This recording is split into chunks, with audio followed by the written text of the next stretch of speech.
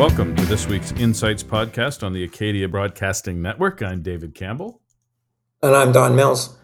Don, we had an interesting discussion today with Andrew MacLean, who's the author of what's called Backyard History. And that's a podcast, it's a blog, it's a column in 14 different newspapers across the Maritimes. And he tells interesting sort of anecdotes or stories about our history. And I've been following him for a while, and a lot of them have an economic angle. And so I thought I'd bring him on, and we had a really good conversation today about some stories that will be, I think, quite interesting to our listeners. Yeah, this podcast is obviously a bit of a departure from us, on the one hand. On the other hand, the past has a lot of lessons that we can learn from, and we had many examples of that in our conversation with Andrew. We have a pretty strong entrepreneurial past that kind of got weak over a long period of time. We actually had a bit of a golden age in the Maritimes prior to Confederation. There's reasons why we kind of lost our mojo, I think. I think Andrew concluded our conversation really optimistically. When we asked him how historians of the future would view our current time, he said, we are entering our golden period. And I couldn't agree more with him. I think we're on the verge of some real prosperity for this region, unlike we've ever had before. And it just these podcasts reinforces that message for us. I think we feel that way more and more. The more we hear, the more we feel optimistic about the future. So it's good to look backwards and learn from the past. And the stories are very interesting as well. Yes, and I think we sometimes did things maybe better in the past, and we kind of lost that learning. And sometimes we go back, we study our history, we might learn something. And there was a few examples. I'll just mention the effort to attract immigration. He tells us it was very targeted. They had a 94-page handbook. They were pitching high quality education here and trying to attract migrants that wanted their kids to get a high quality education. And so, and he even told us that the government of New Brunswick spent 10% of its budget on education. And this was in the pre-Confederation period. So I think that's a learning. And even to this day, newcomers are concerned about the education of their children and want to make sure their kids get a good education. So that message continues to resonate even today. And of course, the tourism one, which is near and dear to my heart. There was a gentleman in New Brunswick that actually wooed high-profile U.S. celebrities to come as a way to attract tourism. And one of them was Babe Ruth, but there was a lot of others. So he tells us a little bit about that story. So we can go back to the past and learn, ways to grow your tourism sector, ways to grow your agriculture sector, efforts to attract immigration, what worked. He even told us they had a housing crisis, which should be comforting to the current politicians that are struggling with housing here in New Brunswick and across the Maritimes. Yeah, history has a way of recycling in many ways. I mean, certainly I've seen that on the political side all my life. There's kind of a wave of popularity of one, branch of the political stripe to another. Goes from liberal to conservative, and like you can see it over a period of times. It just comes and goes, right? So they say history repeats itself. There's this conversation kind of reinforces that notion, doesn't it? It really does. So without any further ado, here's our conversation with Andrew MacLean from Backyard History.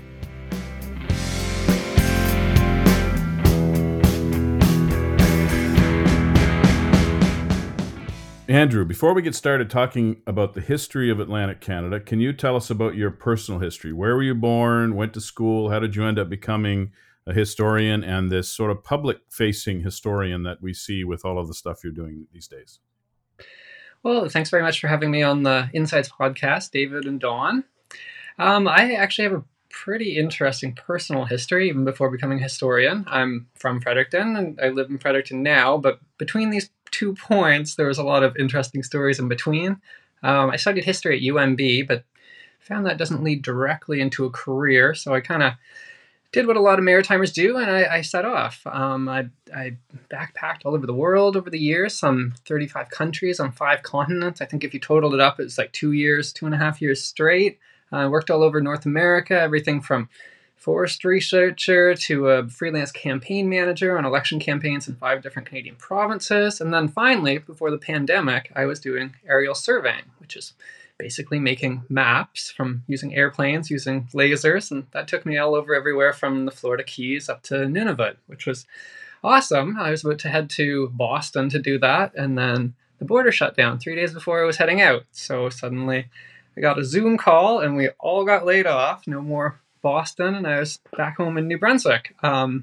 So just to kind of keep sane and go back to the historian roots, I just started looking into old New Brunswick stories and started trying to tell these in the sort of classic maritime storytelling way that my grandfather used to up on the North Shore, but also kind of mixing this with my own academic background of, going deep dives, finding actual quotes and stuff like that. And there was no plans whatsoever. I just started writing these things up, quite long things too, posted them online, and they just instantly took off, just like boom, viral sensations from the very start. There wasn't any struggle or time to hone a craft, just exploded in popularity. Got a call from a newspaper that I used to deliver as a boy, that my first job, paper boy, and they just called me up and were like, hey, love these things you're doing online. Can we pay you to do this? And it was like, well, that was easy.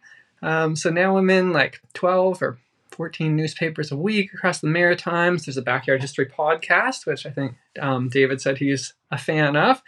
That's an endorsement. We're counting that as an endorsement. There's a forthcoming book, and there's actually a Backyard History TV show in the works. So that turned out well.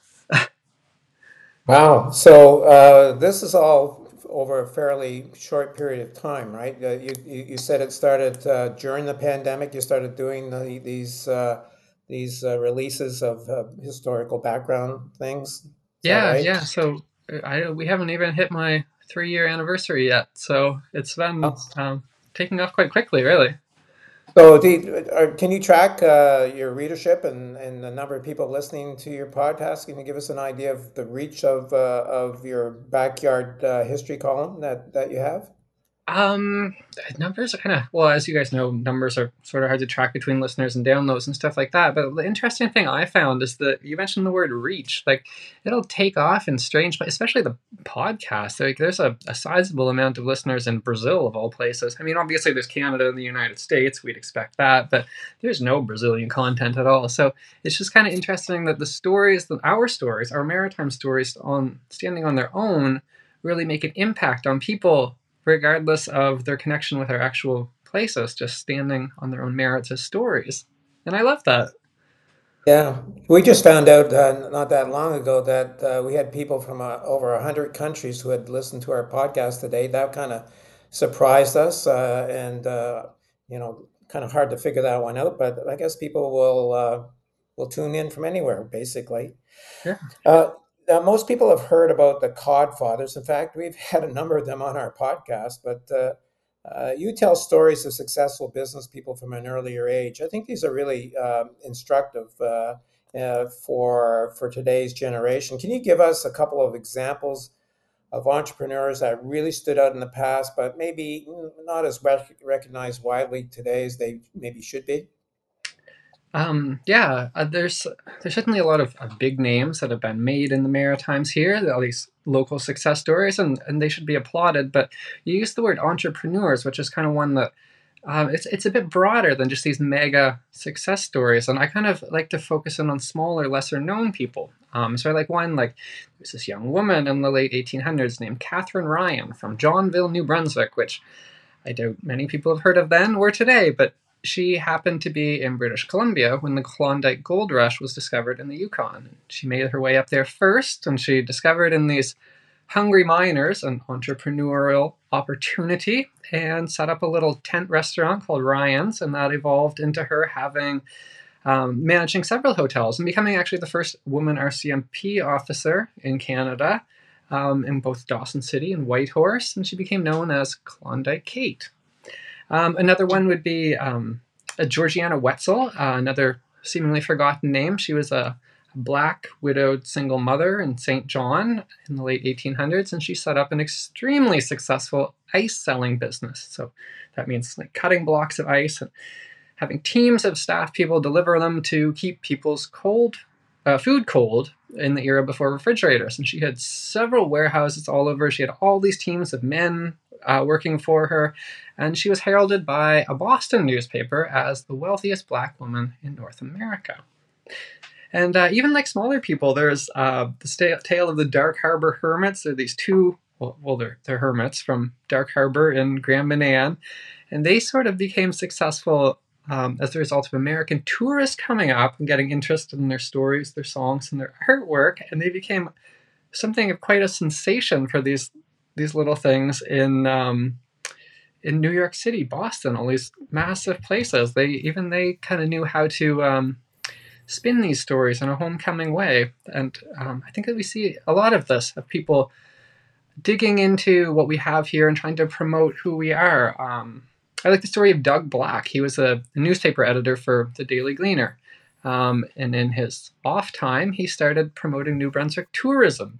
It wasn't a job. It was just something he did. He would be reaching out to celebrities in the 1920s and newspaper editors, car manufacturers to try and bring people in here. And it was super successful. We've had celebrities like Babe Ruth and stuff like that. And then they promote it. And New Brunswick isn't thought of as perhaps the biggest tourism hotspot in Canada now, but back in the 20s, it was at the absolute peak of these things. And I think that there's stories there that we can learn from, right? That our respective listeners can, of things that worked in the past for us as we move forward. Yeah, that story is very interesting, Don, this idea of bringing high-profile celebrities from the U.S. as tourists here, and they came. I remember reading this one, Andrew, and then other people would come because, wow, if that's the place where Babe Ruth would go. So I think that sort of celebrity tourism focus is something that's been lost. You don't hear about that as much anymore, but that's a very interesting learning from the past. I also liked your one about the Troop family, and I don't want to put you on the spot, but I thought that was very interesting because you called it New Brunswick's wealthiest shipbuilding family back in the 1840s, 1850s, but they've completely disappeared, even though they tried a lot of different entrepreneurial ventures. Can you give us you remember a little bit of a history of the Troop family? Yeah, they were, so this would have been during an era that some people have called New Brunswick's golden era, the 1830s to the 1850s. There was a huge influx of immigrants to the Maritimes. It was just a absolute den of positive economic growth going on. And the Troop family were at the forefront of that. They had not only the shipbuilding, which they became known for, but hotel businesses. They got into the railway things, stuff like that. And they continued on for a couple generations. I guess to kind of make a long and complicated story short, it seems like as this era was coming to an end, in which people saw the construction of wooden ships as being overshadowed by the construction of large iron ships, especially in Scotland. And people saw this coming, but they seemed to have a real problem, pivoting economically. So the Troop family did try and make other ventures, but at the same time, they were making a lot of investments in even larger wooden sailing ships. And this is at a point where they'd economically overstretched themselves already. And it wasn't really anything, I think the final end wasn't really their fault. They'd invested in these large ships. It was a gamble, but they just got struck by a few different natural disasters, really. I don't think there's any other way. Like, you lose a couple of ships in an era when insurance isn't the best, and suddenly you're caught on the back foot in a changing time. So yeah, it's a bit unfortunate, but they were definitely a huge name in St. John for a long time. And now all that's left is a street named after them. I wanted to ask you about immigration. Don and I have a theory that the pre-Confederation was a golden era for this region. I don't know if we're just looking at that through gold-rimmed historical glasses, but can you tell us about the last time we saw a large influx of immigration to the Maritime provinces? Yeah, so I guess you're talking about like the latest wave of immigration, which is definitely a huge positive thing. But like waves of immigrants coming to the Maritimes is kind of just fundamentally the story of our region. We all know well-known waves like the Loyalists, but I think that the era what you're referring to is from about the 1830s to the 1850s. And things changed so much. I found this one newspaper article. It was a Christmas article, and this was written in the early 1860s. And it was basically like one of my backyard history articles, with its author trying to explain to its readers what a time bygone was like, what average life was like during a Christmas. But he's talking about a time just before the wave of immigration. So this is 40 years ago. Like, this would be talking about if I was trying to do like a deep dive, like what was the 1980s like, right? But life had changed so dramatically in that small period of time that people didn't even recognize what it was like. And that was because of this massive wave of immigration. And people came from all over, but Ireland was a big one. England, Scotland, Scandinavian countries, Germany. And there were people from all these different religions, races. And there were some divisions. There were some issues, housing shortages, which is, I think, we're one more familiar with today, but that was one at the time as well. Most people came simply seeking economic opportunities. This was the time of shipbuilding. This was the heyday of the lumberjacks, the logging camps. And one thing that's really interesting about this is that I think we just mentioned the Troop family in St. John, and we know that these big cities, Halifax and St. John, were these huge centers of shipbuilding, right? But what your listeners might not know is that shipbuilding was a huge industry even in small towns. Like, for example, St. Martin's, of all places. Not a big city then, not a big city now. It was a big shipbuilding center. And actually, all those little New Brunswick towns on the Bay of Fundy whose names start with Saint were all shipbuilding towns. Nova Scotia, we had Yarmouth, Pictou, Antigonish, Lunenburg. All of these places were building ships. Even Fredericton and Oromocto, which are not on the coast, would even build smaller ships. So I think that one of the aspects that we have to think of that led to this prosperity is this wasn't centralized. There were a lot of small owners and small companies building ships, or using, I guess to use a modern word, contractors. We would have smaller wood mills and smaller logging camps with sometimes just a dozen or 14 workers. A lot of these dockyards were also smaller with about the same amount of employees, but there were so many of them.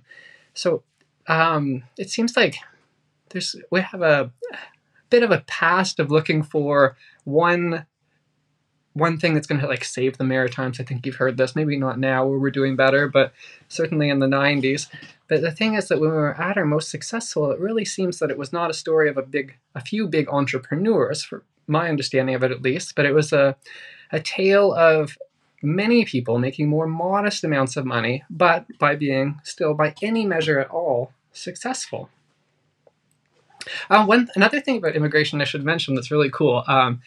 New Brunswick was one of the first places to actually try and pull in immigrants in a more organized way. So towards the end of this, the people started moving more out west, but New Brunswick, before Confederation, put together what it called the Handbook of Information for Immigrants to New Brunswick by a man named Moses Purley in 1857, so before there was a Canada.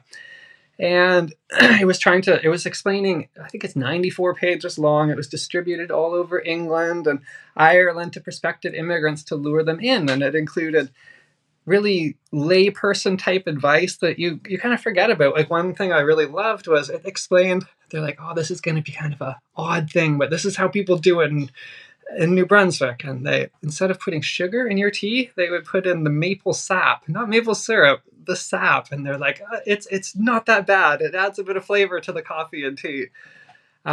He gave advice on forests, seasons, winters, foods.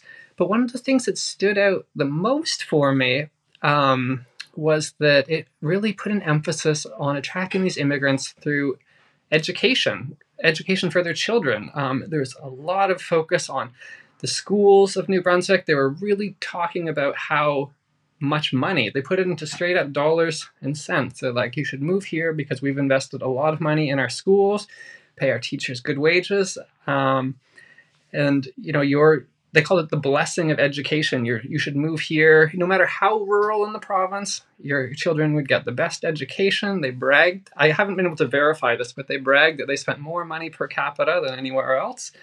And they did put a number down to that. It was fully 10% of the provincial budget, or the, I guess, colonial budget it would be at the time, 10% of it went into education, which was pretty impressive. But yeah, so I guess it hasn't changed. People always love their kids and want the best for them. But I guess from a time that far away, maybe we don't think of that as a motivation. But the people trying to lure these immigrants to New Brunswick definitely thought of this as a major motivating factor. One of the interesting things I think that you've written about, Andrew, is the Jewish migration to St. John in the late 19th century. Can you tell us a little background about why they came, what they did when they arrived, and why that community is kind of disappeared since?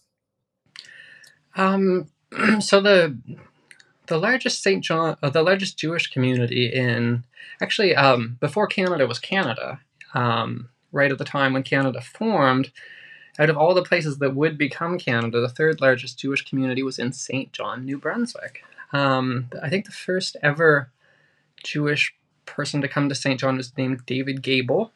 He arrived in 1783 during the American Revolution. He was a loyalist, and he built a bakery right on King Square.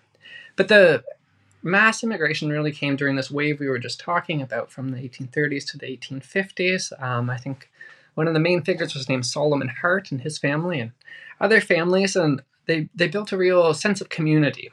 I think my understanding is they were mostly economic immigrants. Well, I guess lots of the immigrants were economic immigrants, but they saw it as a business-friendly place, especially in St. John, to, I guess, make money. And they got involved, like we talked about, with the Troop family, several different industries. Shipbuilding was a major one. I think leather tanning was another one, textiles. All sorts of different areas. And this community kept growing. It was a tight-knit community, but it kept growing right up until the 1960s when it peaked. And then it began a decline, which you said, well, it's not that significant anymore. Well, of course it's significant, but it's not that large in numbers compared to what it used to be.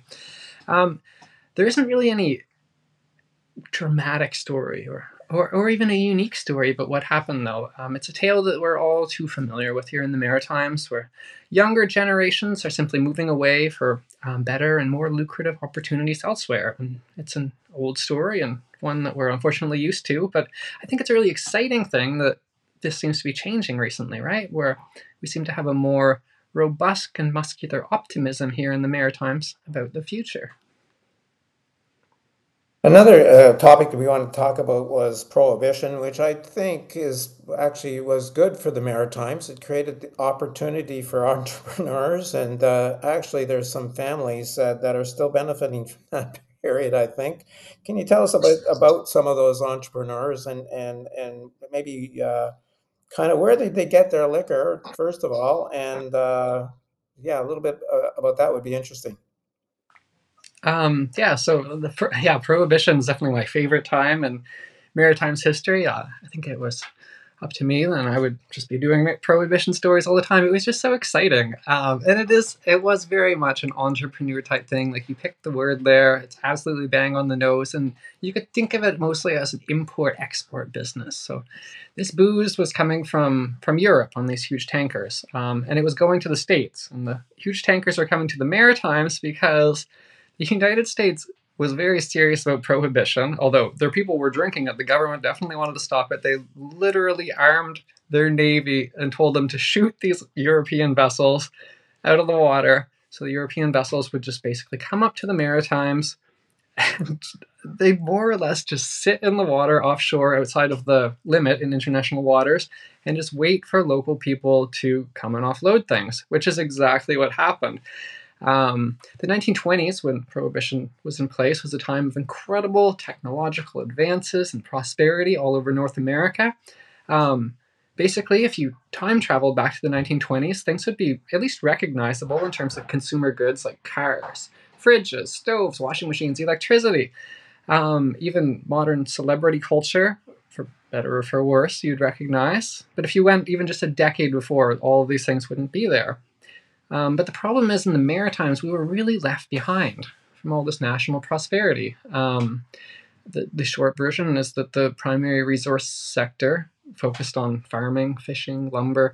There were a lot of technological advances in these industries, and the cost of the goods fell, which happens, right? And this created massive hardship for many employees and owners. So there were all sorts of different results of this. There was quite an uprising of national sentiment in terms of the Maritimes right movement, but also people turned, people didn't have money and they turned to a new economic driver, which would be just smuggling booze. So a lot of them were basically, we didn't really have the same levels of the mob that gets so much talk. There wasn't like an Al Capone or like the figures of that scale. A lot of these people were individual smugglers, lay fishermen, farmers that are hard up on their time that were smuggling these booze out on their own. I mean, we did have some big mob bosses. The most exciting one, I think, called himself Joe Walnut. His name was Albini J. Violette. The Violette, you mentioned the Violette family. They own several car dealerships. They're still doing pretty well, but Joe Walnut would have been the first one. He had what he called the Madawaska mob out of St. Leonard, New Brunswick, and they controlled a decent portion of the booze smuggling into New Brunswick, Nova Scotia, Maine, New England. There's a cop that gave a really outstanding description. I'm going to read this to you of Joe Walnut. He was tall and slim, agile as a cat, dark-featured with thin, cruel lips. His eyes were black as coal, yet slightly protruding, with white bloodshot from constant drinking. He had a fiendish temper and few scruples. It was said that he could jump in the air and kick a man in the face with both feet before the first foot touched the ground again. So this is why I love it, just the dramatic imagery and stuff like that. But the thing is, a lot of the smugglers were less dramatic than that, and honestly, they were just entrepreneurs. They were down on their luck fishermen, or honestly, just anyone who had access to a boat. And they would go out to these freighters, collect a load of liquor, and transport it. The fishermen would often bring the booze to the shore, and then it would be driven by mostly farmers overland through New Brunswick and Nova Scotia to the border and across it. And an interesting thing is what they spent their money on, too. There's lots of quotes about an unusual amount of fancy new consumer goods appearing in the cities as a result of this. People, when you brought your load of liquor to the States, you didn't come back empty-handed, right? You would bring back these radios, all these consumer goods. But the thing is, for a lot of these farmers, especially in Kent County, right on the coast, they would spend their money on things that we take for granted, like in particular toilets. There was RCMP reports that are kind of trying to track new septic systems and toilets going into these houses because, like, as hardscrabble farmers, they shouldn't have been able to afford these, but this is the kind of priorities that they're spending their money on. So I think it's less a tale of the super exciting mobsters and, the American style thing, but as entrepreneurs, small entrepreneurs having to break the law, but making money to do the things they absolutely need. Well, it's you think of maybe cars and other maybe furs as signs of ill-gotten wealth. I never thought a toilet would be a sign of ill-gotten wealth, but in Kent County, where I actually live these days, maybe that's that's a good sign of wealth, having a nice crown to do your business on. Anyway, Don and I are focused on new industries, and we're talking to a lot of groups about what is emerging in Atlantic Canada, what types of industries will power our prosperity into the future. And speaking of power, you wrote a very interesting piece about something called Electric City in Nova Scotia. So I'd be very interested in you telling our listeners, what was Electric City? When did it happen? Why did it happen? What was its purpose? And again, what eventually happened so that it disappeared and now it's just kind of a historical artifact? Yeah, the Electric City, Nova Scotia is a pretty exciting story. I actually stumbled across that one by accident. I was off in the woods around Yarmouth area. I managed to get totally lost, followed some logging roads, and came across the ruins of what was a city. Obviously, you have to look into that more. So what happened there was a wealthy family from France in the 1870s. France and Germany were off at one of their usual wars, and the family fled to a new peaceful land. They invested their wealth in building what they called La Nouvelle France, but everyone called the Electric City because they put in, it was the first place in Atlantic Canada, I'm pretty sure, that had actual electricity. It was just being run off of local mills on streams. But the thing that made it pretty interesting is that instead of being like a top-down kind of business model, they really empowered their workers to come up with their own ideas. Like even the idea of having the electricity generated through small mills on their streams and running these wires in was quite something. But a particular one amongst some of these workers was the idea of a train that was running on wooden rails.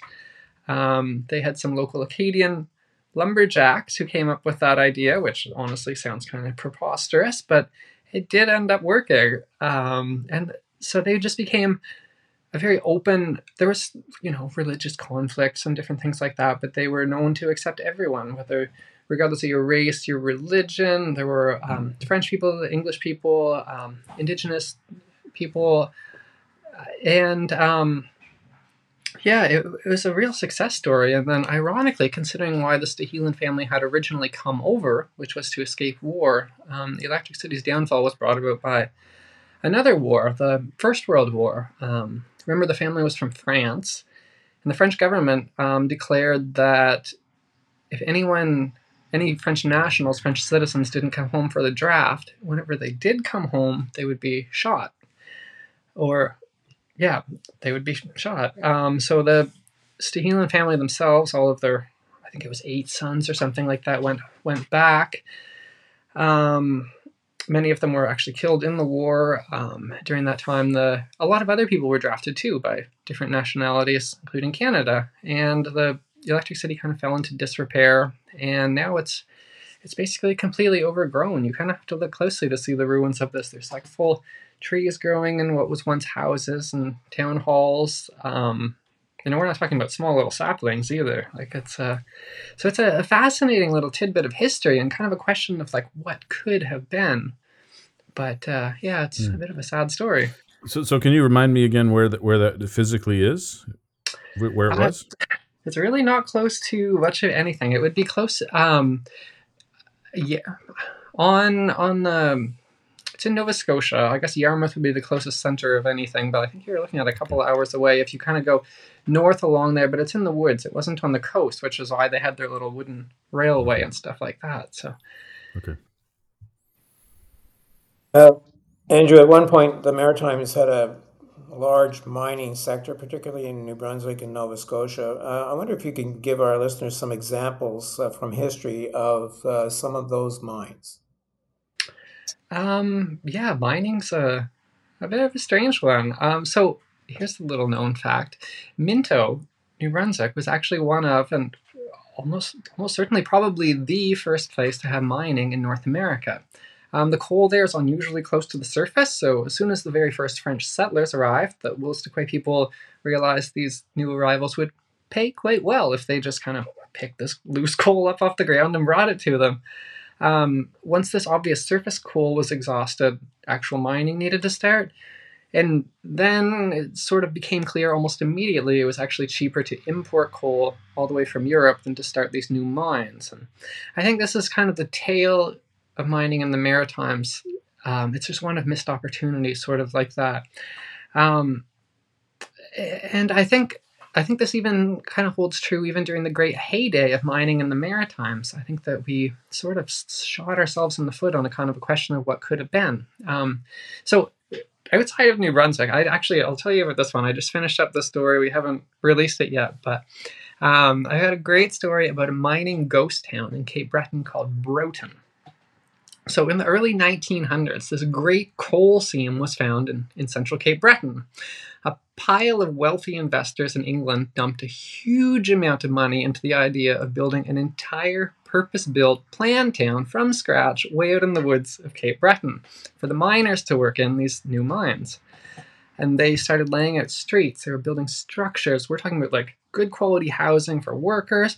There were even luxury hotels built in the woods of Cape Breton. There's one hotel that had the first ever revolving door in anywhere east of Montreal. Like, we're talking like just just luxury straight out in the woods. This town called Broughton was supposed to house some 12,000 people, which would have made it the second biggest city in Nova Scotia. So the city was built, but the mines weren't, in a strange choice of priorities. And then there were other problems that were happening. There were all these rival mining companies nearby that began buying up strips of land between Broughton and both the two port cities that were nearby of Sydney and Louisbourg. So that's where you would have needed to put the two export terminals for Broughton coal to be actually shipped out of. And this eventually brought a halt to this construction, to the to the necessary construction of the railway. So, but the thing is, that's frustrating, is there was no economic or competitive reason for this. We're talking, this is the early 1900s. The world ran on coal. The appetite for this stuff was literally endless. Anything that was mined could be sold anywhere in America or Europe, no problem. It wouldn't have affected prices. And there was already such a massive flow of workers into Cape Breton, it was really unlikely to cause an increase in wages either for employers. And then the Broughton investors, they appealed to the Nova Scotian government for help with the railway problem, and they refused. And then I mentioned short-sightedness, but the final nail in the coffin also came from the government. The Broughton project ran out of money. Just as they finally got their coal flowing, and it ran out of money, and they asked for a relatively small, considering the investment, loan of $5,000 to finally get themselves up and running. And the Nova Scotian government refused, and Broughton was abandoned. So just like the Electric City, that was another kind of story of what could have been. And once again, out in the woods of Cape Breton, if you go along there, you can find the ruins of what was once a fully planned out, laid out city. The impressive ruins of that hotel, the Grand Hotel with the revolving door, are still visible. And it was left to rot, like literally left to rot in the woods of Cape Breton. The roots of Cape Breton angst towards Halifax started a long time ago, Don. Apparently. Yeah, there were some hard feelings at the time and today. Yeah, they run deep. I want to just talk about the historic importance of agriculture. You've written about the apple industry and a character known as the radical gardener. Tell us about that story. I love the story about the apple industry because it's a homegrown story. Excuse the terrible pun there, but it was a homegrown story. So today, the Maritimes were just like an apple growing superpower, right? But back in the beginning, our apples were just bad. I don't think there's any other way to say that. They were not good for eating, that is, but people would grow them anyways. Why? Because they were made for alcohol. They could be turned into cider. You could ferment them and drink them, but you wouldn't eat them, especially if you were sober. The huge name and how this changed was a man named Francis Peabody Sharp. He was from Woodstock, New Brunswick, grew up in the 1800s. His family were some of the first settlers in Woodstock, and he grew up on an apple orchard, a third-generation apple orchard. So it was pretty impressive, but they were pretty bad apples. I don't even think they were used for booze. I think they were used for vinegar. Like, we're talking about like lower-end apples.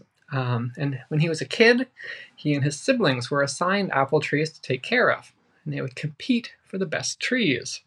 So Francis Peabody Sharp, he taught himself all of this. There's no formal education, but he took to what was called top grafting, which means if you kind of like cut a wound into an apple tree and kind of tie on. We're going to upset some apple orchard people here with my lack of exact knowledge, but another branch, a cutting from another tree, can be grown onto an existing apple tree. So he would be doing this top grafting, which meant cutting a branch and putting it onto another one. And he would order these grafts to Woodstock, New Brunswick, from all over New England and further away in America, and then even far away places like Russia, of all things. And his experiments turned out well, but one turned out really well. And it's kind of funny because this guy wasn't a scientist, and he didn't use the scientific method. He was just kind of throwing branches on trees, and he didn't actually track where the branches came from. So he had one spectacular hit apple tree, and he didn't know where it came from. So this one branch on this one tree started being stolen, the apples on it, by local kids to eat, not to drink. And this one became sort of his his huge hit. He called it Sharp's New Brunswick apple. He later shortened the name to the New Brunswicker. And this particular apple became a huge hit, led to a friggin' continent-wide apple empire. So they would have, orchards all over the place, would be shipping these things far and wide through America. And the thing with Francis Peabody Sharp, though, is that he stayed true to his idiosyncratic ways, even though he became quite wealthy. And all these American, European, and even Russian institutions tried to lure him away for his money and promises of prestige. He wanted to stay at home with his beloved orchards, and he would turn down award opportunities and stuff. But I think, he's quite the character. And then the radical gardener, which you mentioned, is this guy, but the total opposite. So Francis Peabody Sharp was a capitalist mega success story, and the radical gardener was actually, in the end, he did pretty well for himself financially speaking too, but that wasn't his goal. The radical gardener's real name was Roscoe Fillmore, and he was a communist. This was like during the Red Scare days, the First World War, when being an outspoken and aggressive communist didn't make you many friends or get you many jobs. And he was from Sussex, New Brunswick, where it's not exactly a hotbed of communist sentiment, right? But the thing is, he was uniquely talented with plants, just like the last guy we looked at. He could grow anything, despite being like an actual literal communist, one of the founders of the Communist Party of Canada, in fact. He was hired up by the provincial government and put in charge of all of their orchards and experimental farms. But his heart was with the communism thing. After the Soviet Union started, he quit his good job. He traveled all the way to Siberia to help reform that country's backwards agricultural sector.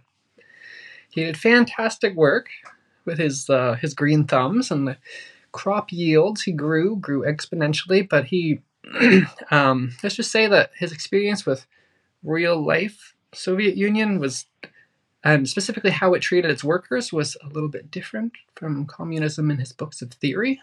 He returned home to Canada, but he never really quite gave up on communism, but maybe let's just say he got a bit quieter about it and focused on the gardening instead of the politics.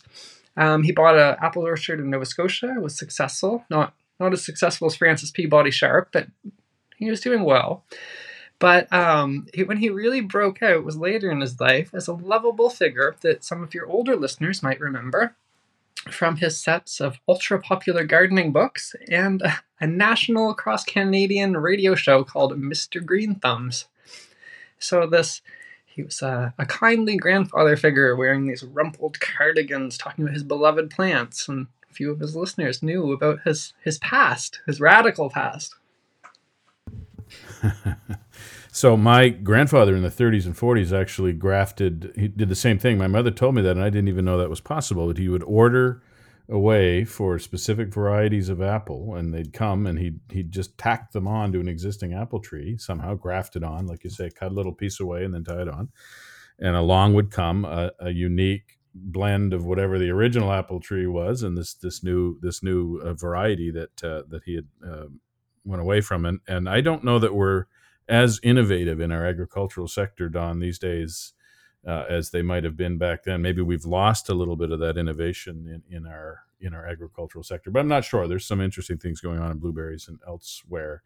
I wanted to ask you about climate change, because you did write a nice piece on the Saxby Gale, which happened, I think, roughly 150 years ago. Can you tell us a little bit about that event, the Saxby Gale, across the Maritimes, and why was it even called the Saxby Gale? So when did it happen? What was it, and why was it called Saxby Gale? Yeah, so the Saxby Gale is a really unusual weather event. It was still to this day one of the worst storm. I think it was the worst storm ever to hit the Maritimes. But the thing that made this really strange is that from a full year before it hit, there was this eccentric fellow in Britain named Stephen Martin Saxby who was warning, he was going to the newspapers, scientific publications, warning people that on this specific day, at this specific hour, 7 a.m., there would be the biggest storm to hit the eastern seaboard. and everyone, well, they dismissed him like a crank. And he was talking about how he invented a new weather predicting system called the Saxby system that was able to tell storms based on the moon.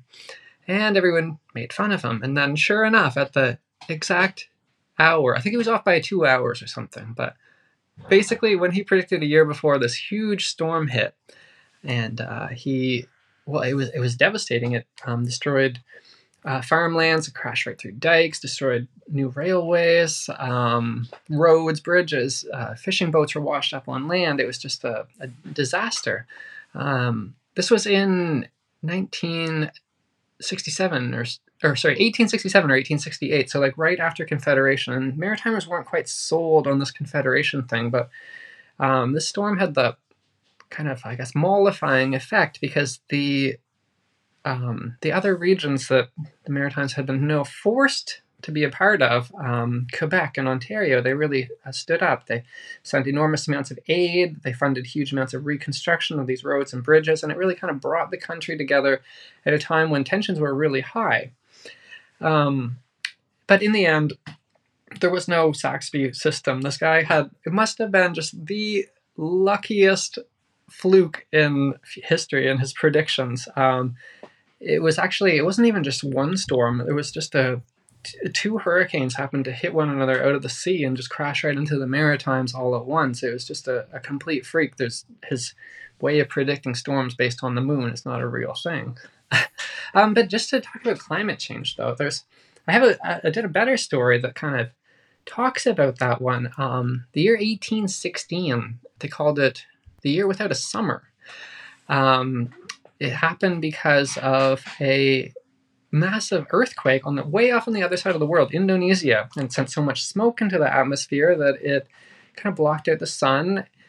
And there was a year without a summer. Like they were talking about, we had right here in the Maritimes, we had snow in July, frost in August. It just destroyed a lot of farmlands. And it wasn't just here, but all over. There was crop failures in Europe, Asia, all because of this. But when I was researching this, going through old newspapers from way back in 1816, one of the fascinating things I found was that there were actually quotes in these papers saying that some of the older people had been noticing that the weather had been changing even during their lifetimes, and that people were actually, these are right here in like our Fredericton, our St. John newspapers, were saying that like perhaps the role of all these new factories and coal in particular might have something to do with this. So I was blown away. I wasn't aware that people thought of that, especially on, the back edge of the empire. But we actually had a bit of a happier ending to the year without a summer than most places, mostly because of the one indigenous food stuff that the settlers actually decided that they liked, which would be corn. So the corn was a bit hardier than the wheat and stuff like that. And the corn actually did manage to ripen. And while other places encountered really severe starvations, right here in the Maritimes, because of our love of this one particular foodstuff, we had a lot of hardships. We got away much, much easier than even our friends down in New England. My dad used to talk about snow in July. I thought he was just making it up, but maybe it was this year with no summer, because I don't recall in my lifetime ever having full-born snow in July. You talked earlier about Babe Ruth coming and this sort of tourism focus to try and attract famous people. I think a lot of Maritimers and Atlantic Canadians don't realize that over the years, we've actually attracted a lot of, particularly historically, a lot of very famous people. We had the Pugwash Conference, of course, in Pugwash, which was after the Second World War and meant to address nuclear energy and some of these big challenges. That was done in Pugwash. Of course, it moved from Pugwash after that. But we also had, if you think about St. Andrews and these places, there were a lot of very famous people that bought houses there to escape the hot of the New York summer. And after air conditioning, we kind of lost a lot of those folks. But you write a lot about famous people coming to our region, and I think that alone is a good reason to pick up on backyard history for our listeners. But can you give us an example of a few famous folks that have come through our region over the years and some of the way they left their mark on our region? Yeah, sure. Like you said, there's loads of fascinating figures. You mentioned Babe Ruth. That guy was there like just constantly. It seemed like it was he would swing by quite often, both in New Brunswick and Nova Scotia. I found a really cute story of him just after he retired. He stayed way too long, right? And he was trying to show, some kids asked him to hit a homer for him, and he was way past his prime. This is in Nova Scotia, but he kept striking out, and the crowd they were with him, but he kept going for like until he was like sweating and stuff, but determined to put on a show for these kids, and he did in fact hit a homer. But before that, he came a whole bunch of other times. There's a really strange point in his career in 1925 when he had a huge slump, and there was a lot of rumors he was into substance abuse, and then he was brought out to the New Brunswick woods by a bunch of his I guess other star ball players, and they just kind of disappeared in there, and he just kind of returned a lot healthier. But it was said that he was dragged out there to detox in the northern woods of New Brunswick, which is something that maybe that's a tourism opportunity of sorts. We had another exciting guest with Oscar Wilde, the famous author and playwright. He swung through. He did a huge tour, actually. He just hit like every small town all over all of the Maritimes, and it was a super dramatic and eventful one, depending on where he goes. He came to Fredericton first, and he was booed by the students. Students back then were quite conservative. It kind of flipped there. So they heckled him from the stage, and he heckled right back in Fredericton. He seemed to quite enjoy it, actually. He thought it was quite a amusing thing. And then, the Fredericton-St. John rivalry. Well, St. John heard that they were make fun of him. So St. John, a distinctly more working class city, just absolutely sold out all of his shows. They had to put in more shows. And what was a very working class group of, I think, predominantly mechanics and shipbuilders, were all going to his shows, he was discussing the aesthetics of how to make your home beautiful on these lecture tours. And yeah, they explicitly said in their newspaper articles and stuff like that they were going just because Fredericton didn't like this, and they were saying, like, in the Maritimes we don't boo and hiss people. And then he went off to Halifax. The governor personally toured him around. In Truro, he had I guess he really kicked off a bit of a brightly colored fashion choices with his more exciting clothes. PEI newspapers made fun of his long hair, but it was just kind of an exciting. Most people just took it in stride and were really supportive of him, which is pretty interesting. Another celebrity would be, in contrast to Oscar Wilde's really good Maritimes tour, Harry Houdini came here when he wasn't anyone big. He was on the cusp of giving up, actually, on his dreams of becoming a famous magician. And he did this Maritimes tour. It was his last thing. He was retiring. He was going to quit. He was going to take a job in a factory back home in New York. He was done, but he was going to do this one final hurrah tour.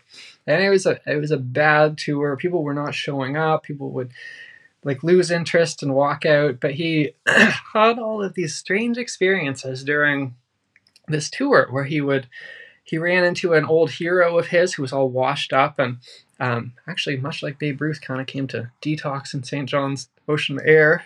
He taught him some new tricks. He did a tourist visit to the St. John Lunatic Asylum, and he learned of a St. John invention called the St. John. What was it called? Lunatic. Anyways, it was a straitjacket, and that became he adopted that into his act, and it became his whole main thing. And then it became even more dramatic after he went to Halifax. The fellow who put him on this final tour actually got arrested for non-payment of debts right on stage. So he decided the show must go on. He was going to finish out the tour in Dartmouth, and as the result of some children in Dartmouth, that he decided to recruit to promote his show, including the local dog catcher. He sold out his first ever international show, and that gave him the desire to keep carrying on. And only about a year later, he just exploded, went, as we would call now, viral, and just became a global sensation whose name, we all know the name Houdini. His name's recognized today, influenced loads of people, and all of that started right here in the Maritimes.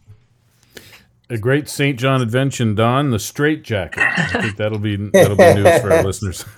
Yeah. Oh, by the way, I was playing golf at the Digby Pines this summer, and there's a plaque for Babe Ruth on, I think it's hole 11, which he purportedly was the first person to ever drive the green, and I believe it's over 300 yards, and that would have been an impressive feat back then. And so he got around the Maritimes a little bit, Andrew. We just have a couple of quick questions before we conclude. One of the ones that we wanted to ask you about is, why did the Americans invade Prince Edward Island in 1775? I'm not sure that the Americans even would have an answer for that. So 775 was like right before the American Revolution. It had just broken out. Like it was in the midst of breaking out, I guess. The islanders wouldn't even have known this was going on. And then two American warships, first ever ships in their navy, sail into Charlottetown's harbor, and they just kind of ransacked the place like pirates. There's some really dramatic quotes of them, like literally going house to house and stealing cutlery, stealing people's curtains, stealing people's carpets. And they took along with them when they left the very miffed governor of Prince Edward Island.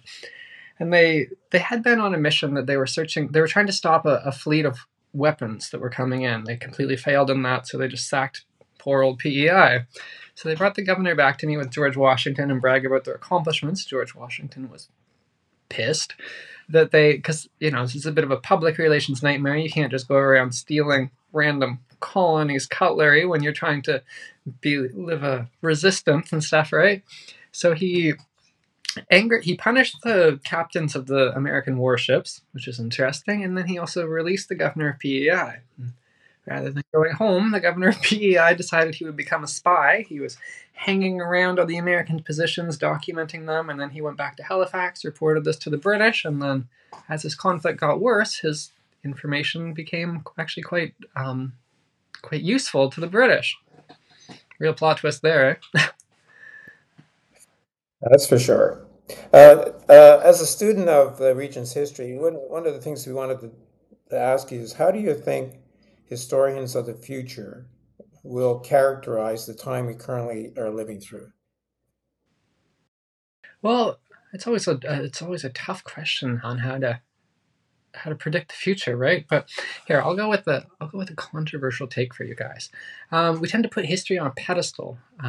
We were mentioning all these things like the shipbuilding times in the 1830s. We were calling it the golden age of the Maritimes, and we're acting like, oh, we'll never get back to that level of prosperity that people are saying. But I think people are too dramatic about how great the past was and how terrible the present is. But you know what? Here's my take for you guys. Here's my answer to that question. I think that we're entering the golden age of the Maritimes right now.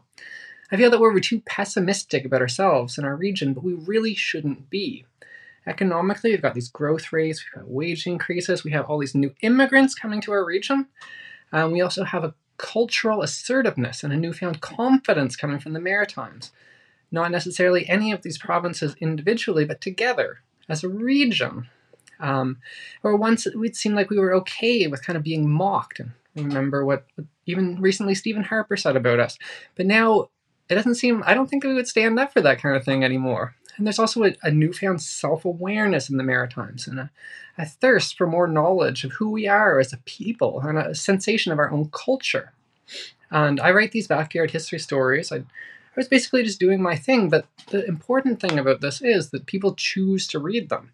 These are long-form local history pieces. These are the sort of things that are not traditionally popular. But this isn't some top-down academic thing. This is a grassroots, ground-up effort because people are genuinely more interested in these stories about who we are as Maritimers that are told in a more distinctly patriotic and pro-Maritimes tilt to them. And I think this reflects more of a newfound knowledge for who we are as a people, for the stories of the people and the culture of the past, and our stories together. So I think that after a long time being spent kind of looked down or not even looked at all by the rest of Canada, I think Maritime is just standing up a little straighter.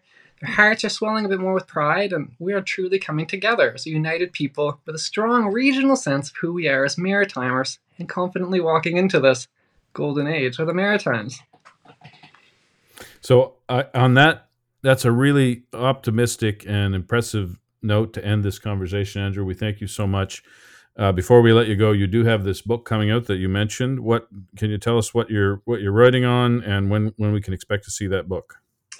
Yeah, so the book's going to be called Backyard History: Forgotten Tales from Atlantic Canada's Past. It should be out in just a couple of weeks. I've been working on that for a while. It's